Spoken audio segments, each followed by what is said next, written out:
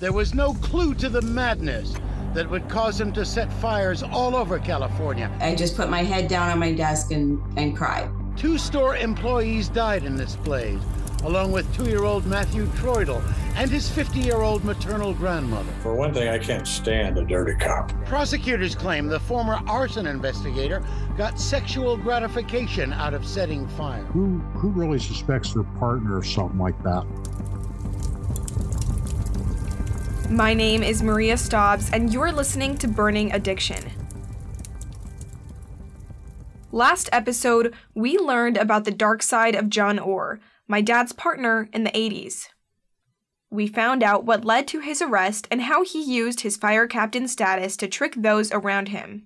He was arrested in 1991, and the next year, a jury in a federal court convicted John of 3 counts of arson, and he was sentenced to 30 years in prison. Believe it or not, I thought that whole trial was about arson, not murder. That's Lori Orr, John's daughter. 6 years later, in 1998, John was convicted of 4 counts of first-degree murder from a hardware store in 1984. This hardware store was called Ole's Home Center. A major fire broke out there, and the store was completely destroyed. The fire killed a woman, her 2-year-old grandson, and 2 employees.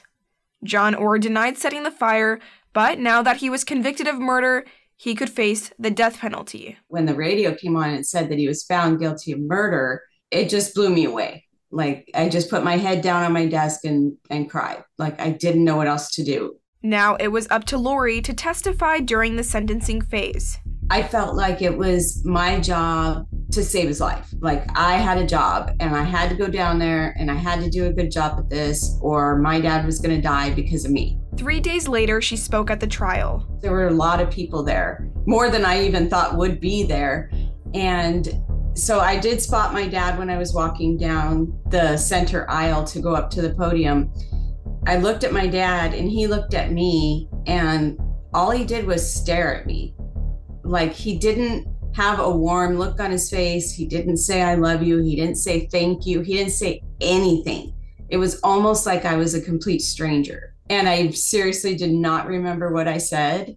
All I remember is they did put a picture of my son at the time up on the screen, and that he was holding a fire truck, and that they were talking something about would I continue a relationship with my dad.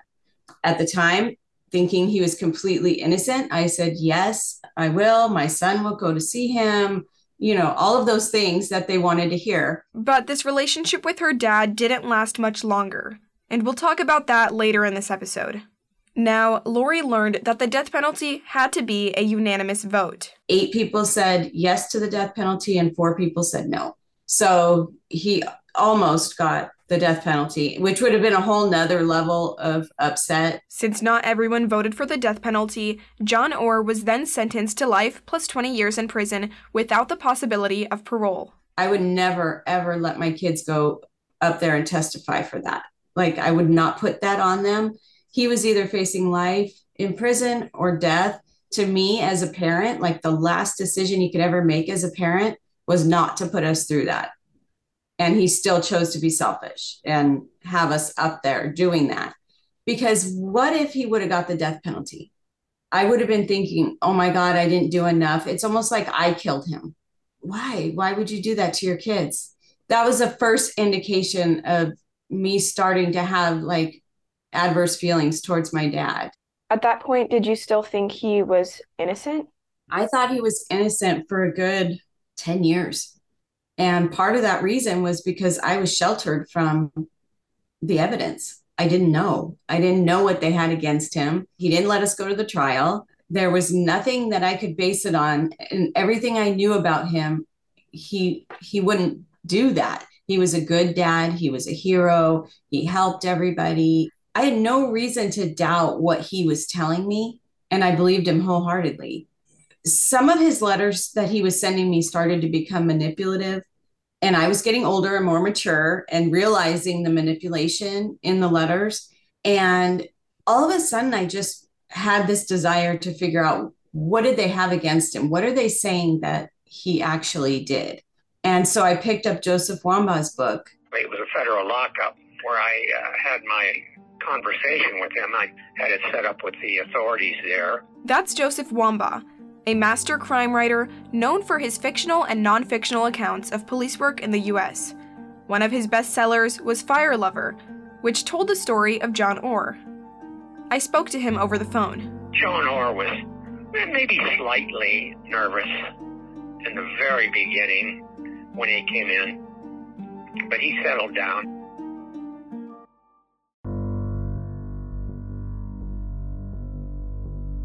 John Orr was probably the best-known arson investigator in California.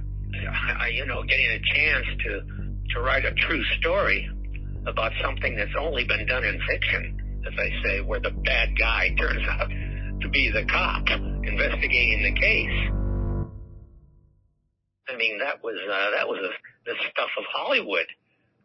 So I was kind of excited to hear his story and see if I could write it faithfully. Wambaugh spoke to John Orr while he was in a federal penitentiary. He just thought that the prosecution was out to get somebody, and he was the unlucky soul that they seized upon, and they were going to get a conviction at any price, that sort of thing. Wambaugh never expected John to confess. Instead, he was most surprised by how under control John Orr was. How articulate he was, how calm he was, finally. At the very beginning, as I say, slightly nervous, as anyone would be, and especially someone who's guilty of a series of arsons that have never been matched in our history. So he calmed himself quite quickly, and he was impressive.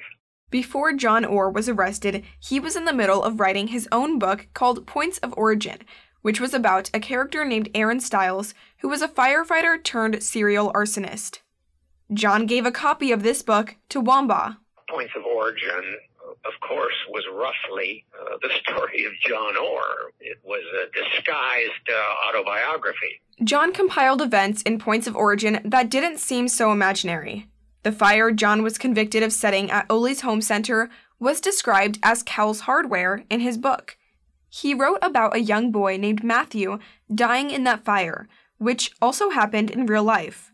Prosecutors presented the manuscript to the jury, arguing that there were uncanny similarities between Points of Origin and the fires John was charged with setting.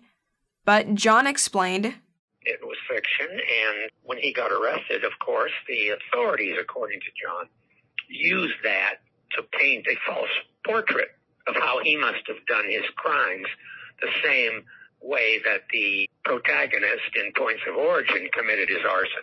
I had no idea he had even written a book or had an interest in writing at all. Didn't know any of that. Lori Orr picked up her dad's book, and to her surprise, everything he was describing in there was exactly like I remember it. I remember the house he was describing, the pictures that he was describing on the walls.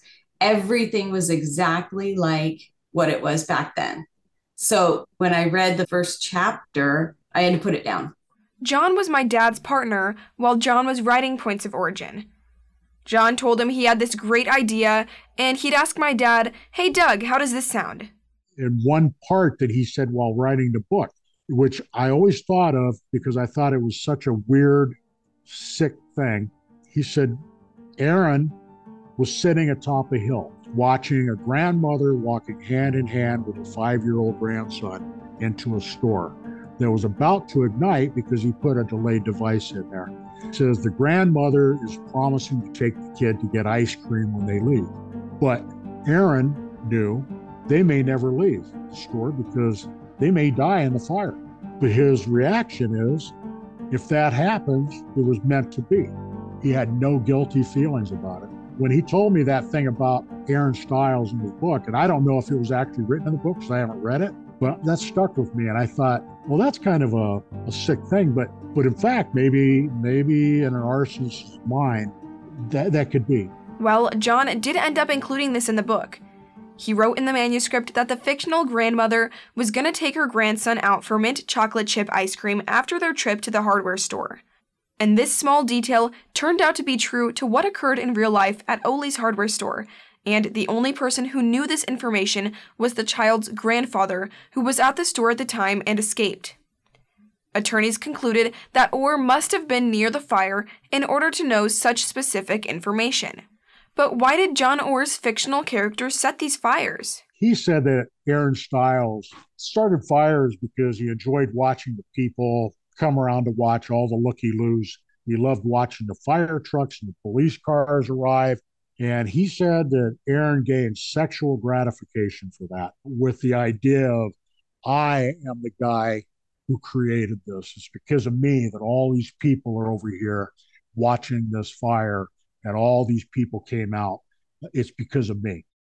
When I read about the sexual feelings that he would get from lighting the fires, I didn't view that as a character in a book like you guys probably do.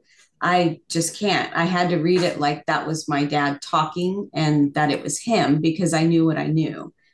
And so it was creepy, it was gross and disgusting, but also shocking, because I had never heard that there could be a sexual component in lighting fires. I don't get it. I don't understand it. And thinking of my dad doing that, it just disgusts me. And John even told my dad that, like Aaron Stiles, his fictional character, arsonists can also become sexually aroused by the fires they set. When we went to fire scenes, one of the first things he said is look around at the looky-loos. He says, there's a good chance your arsonist is out there. He said, we take pictures of them, which we did. We would sit and take video of the entire group of people watching. And he said, look for the people standing in the back. He says, look at their crotch, which was kind of weird. He said, some people get off on this. And he says it's sexually exciting to them. And I think he was describing himself. And after Lori had discovered all of the evidence against her dad, I was convinced at that point that he was guilty. I sent him a letter saying, here's what I'm thinking. I've read everything, looked at everything. In my mind, you're guilty. I need you to explain this to me or convince me that you're innocent. Like, here's your last chance. And he just sent a letter back saying that I would see how innocent he was when he gets out of jail. That was it. Didn't try to save the relationship, because I had said, I'm going to cut you off. I'm done with you. And that was all he said. So I was done with him. This brings us back to author Joseph Wambaugh, who spoke with John Orr after his conviction. I think he was getting a great deal of satisfaction about sticking his fingers in the eyes of the authorities. That was a way to do it, showing how clever he is. I'm sure he enjoyed it. Well, he obviously enjoyed setting fires. I mean, it was an obsessive compulsion. I think he got personal enjoyment out of that. And obsessive compulsion is exactly what some prosecutors argued John was suffering from. They said he had a severe case of OCD and pyromania that compelled him to set fires in order to alleviate anxiety. 15 years later, after Lori had stopped speaking with her dad, she broke her silence when her own daughter began to show signs of OCD. They couldn't understand why a 5-year-old would already be showing symptoms of that and not have it in their history. I wrote to him and asked him about his mental history. Have you ever been diagnosed with anything? Here's what bipolar is. Here's what OCD is. I attached things so that he could read it and see, okay, maybe you haven't been diagnosed, but are any of these things that you could connect to you or anyone in your family that I don't know? And he said no, that he's never been diagnosed with anything ever. And that I could look at his psychological evaluations from when he tried to become a police officer and a fireman. But he started to say things like, you're just making this up about your daughter so that I will admit my guilt. So he was continuing to just be mean, really. And I was not lying about my daughter. Who would do that? So I still just didn't talk to him. I don't respond to his letters at all. And he sends them occasionally, but he's really mean. He's really mean now, bitter. Lori believes setting fires was a form of control for her dad. His need to set fires is something that I cannot wrap my mind around. And I'm glad that I can't. and you probably can't either. I don't think any of us can. It's such an odd crime. And I don't think we know enough about it. But looking back, knowing what I know now, he always wanted a sense of control. Like, he was very controlling of his environment, the people around him, manipulating everyone. And he was very good at it. I mean, I didn't see it for, 30 years. So he was very good at it. And I think it had something to do with the control and with being able to look good by solving the fires. Like, I think it was just that sense that he needed the recognition from everyone and to know that he outsmarted everyone. I don't think he thought he would ever get caught. To this day, John still maintains his innocence. He wrote a letter to my dad from prison. And I still have that letter asking if I'd investigate his case to help prove his innocence. And I declined because I knew he was sick and guilty, especially after seeing the evidence they had against him and thinking back on all our situations. He is where he belongs. He is a danger to society. After John was arrested, the number of brush fires in the nearby foothill areas decreased by more than 90%. He is currently serving the remainder of his life sentence in California State Prison. Some arson investigators and an FBI criminal profiler deemed John Orr to possibly be one of the worst American serial arsonists of the 20th century, setting nearly 2,000 fires in 7 years. I grew up hearing about John Orr from my dad, and I wonder, would he have caught John Orr in the act if he would have had a little bit more time in the arson unit? I'm Maria Staubs, and thank you for listening to the final episode of Burning Addiction.